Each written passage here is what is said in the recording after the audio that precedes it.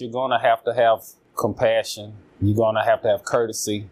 And a lot of it's common sense. I'm Doug Deloney. On this edition of The Next Stop, being a trainer can make for a fulfilling and rewarding career here at Metro. And it's an important one, too. The Next Stop. The Next Stop. The Next Stop. Metro's podcast.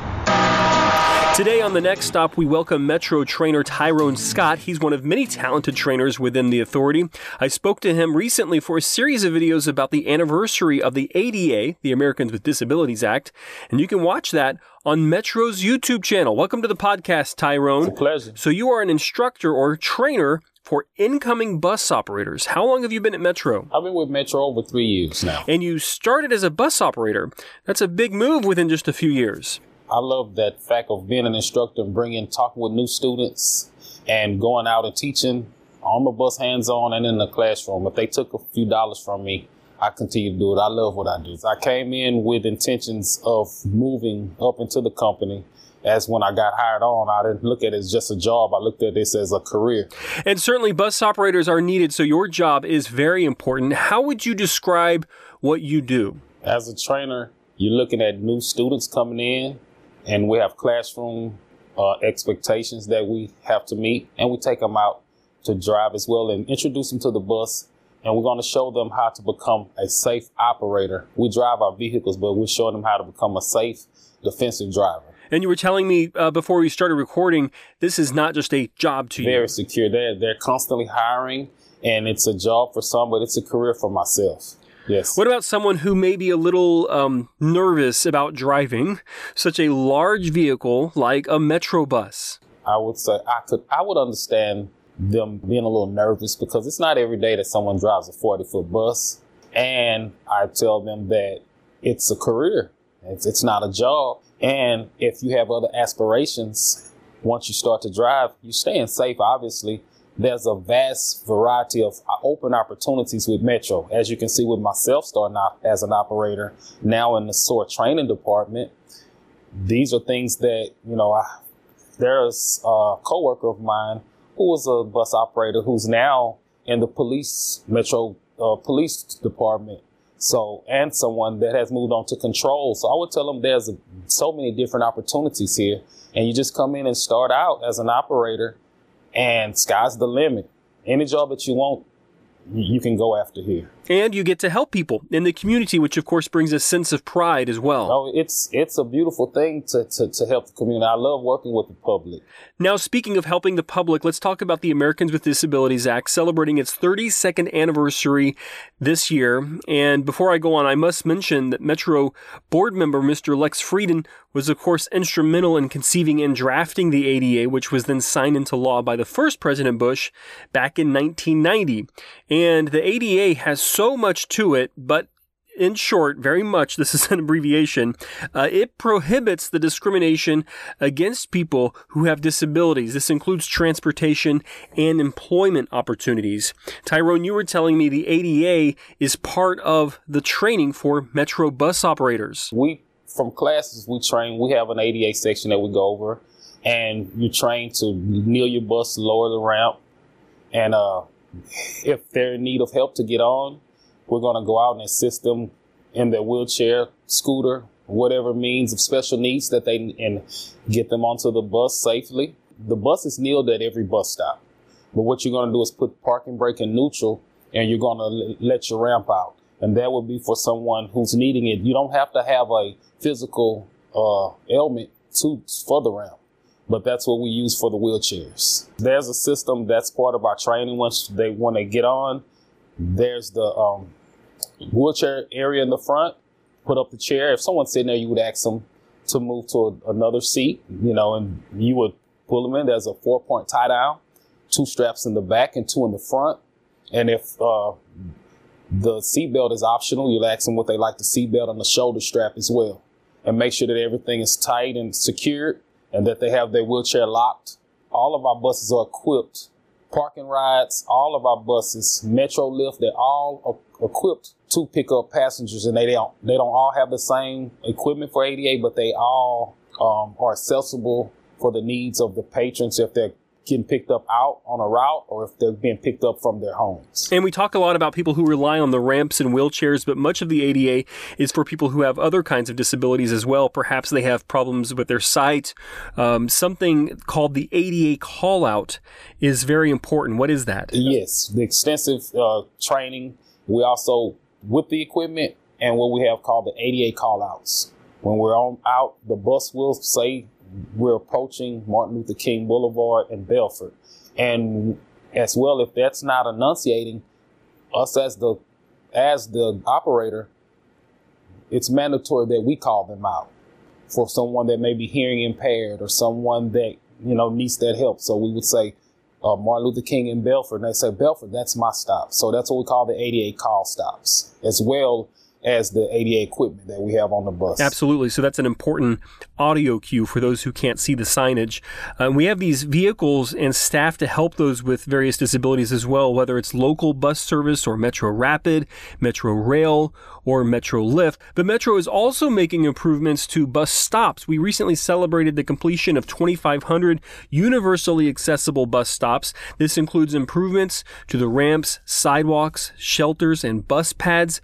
What can you tell me about that from a trainer or operator's perspective? Yes, exactly. Where they're making the bus stops more accessible to where they have the roll-offs on the side for wheelchairs and for walkers to come up and down. Yes, that is something that has been implemented. With the new bus stops where they're having the ramps on each side of the bus stop and they have more pavement and sidewalks that's accessible, where it used to just be a curb and it will be hard for people to access these bus stops. But when you're pulling up, you have more than one option, where before they made them more accessible for wheelchairs and for people walking up, you would have to get into a small dimensional area to let your ramp out, where now this sidewalk is so long to where you have more options to let down and let the passengers on and off the bus. And as part of this, would you say you have to have some patience and you have to actually care? And I always use this model to think if it's a family member, if that's your mother, your father, your brother, your cousin.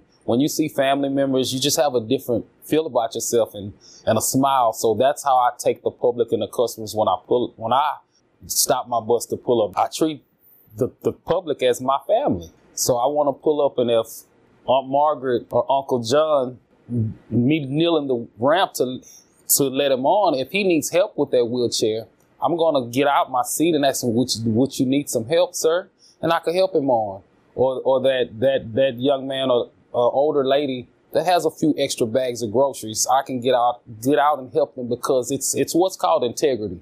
And when you're out on the bus, you're your own boss, because you're out there, and the seat is what I call my place of business. And you're out there and you're conducting yourself in a positive manner and professional. And with that integrity, you're just gonna do what's right. You're gonna have to have compassion. You're gonna have to have courtesy, and a lot of it's common sense. Is there a moment or a story you can think of during your time as an operator before you were a trainer that sticks out in your mind? Out as an operator, I had a older fellow. His vision was impaired. I was driving the 40 telephone. He was at the bus stop and he had a stick and the glasses on. And when I stopped, someone helped him to the bus. And when he got on, I said, "Sir, where can I ask your destination?" And he said, "I'm trying to get to Verizon." I said, "Okay, I know where that is." So I said, "Do you have a provider, if you don't mind me asking?" And I helped him to sit down. He said, "Yes, she's at home. She wasn't able to come out with me." So I said, "Okay, I'm going to make sure I get you where you need to go." He said, "Okay." I said, "Once we get to the stop, how do you plan? It's on the left or the right?" He said, "It's on the left side across the traffic." I say, "Okay, so what are we going to do about that?" And he started to laugh. He said, "You sounding as a nice young man. I'm sure you'll figure that out." So once we get there, I park and brake neutral, put my hazard lights on. I may have had two people on the bus. I said, "I'll be right back, ladies and gentlemen." By now, they could figure out what was going on. And I put him onto my arm. He asked for my right arm.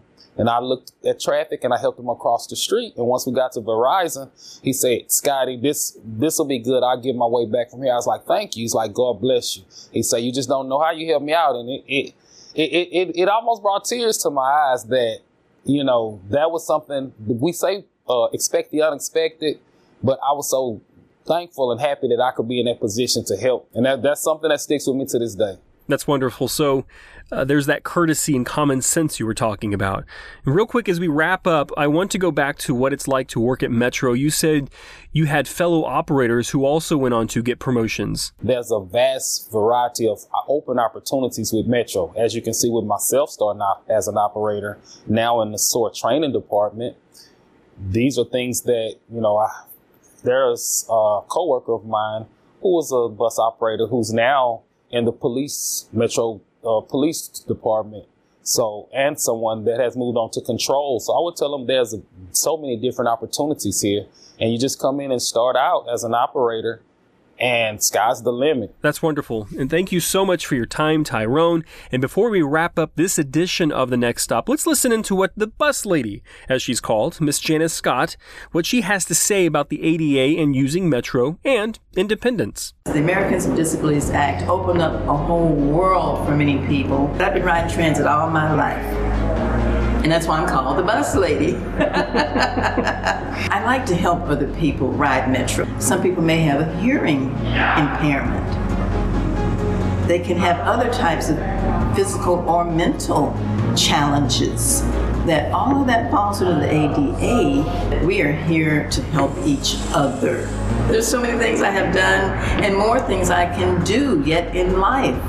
That I'm only 70 years old now, which means I can ride Metro buses and trains for free now too. And I tell other people about being over 70 and riding for free. Then you get your independence going and you think, oh, look at me. And it's like, that's right. And I said, and more people just stop and think about the benefits of using public transit, using Metro. And if you need to, when the time comes, don't be ashamed of having to be on the Metro Live bus, No, be proud of riding Metro. Ride Metro Live, whatever it takes to get you where you're trying to go, whatever you're trying to accomplish. But I'm so happy we have that ADA now. Again, these interviews were part of a series on the ADA that you can watch on Metro's Facebook page and YouTube channel. That wraps it up for this edition. Thank you to you, the listener, and to all of our Metro riders out there. I'm Doug Deloney. If you'd like to listen to more episodes and subscribe, you can find all the links you need on ridemetro.org. As always, drive less and do more with Houston Metro.